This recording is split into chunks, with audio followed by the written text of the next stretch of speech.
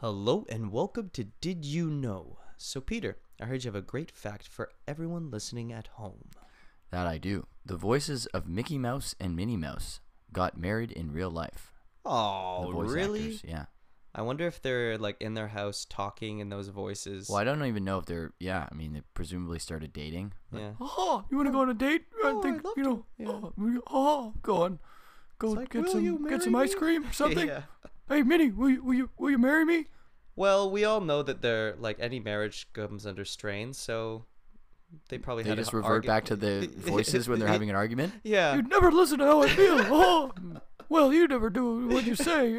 Dishes are flying everywhere. Yeah. Classic. Throw a dish in my head, Minnie. Why are you doing that? That's not very nice. Oh, You never listen to what I have to say. I want a divorce. Oh.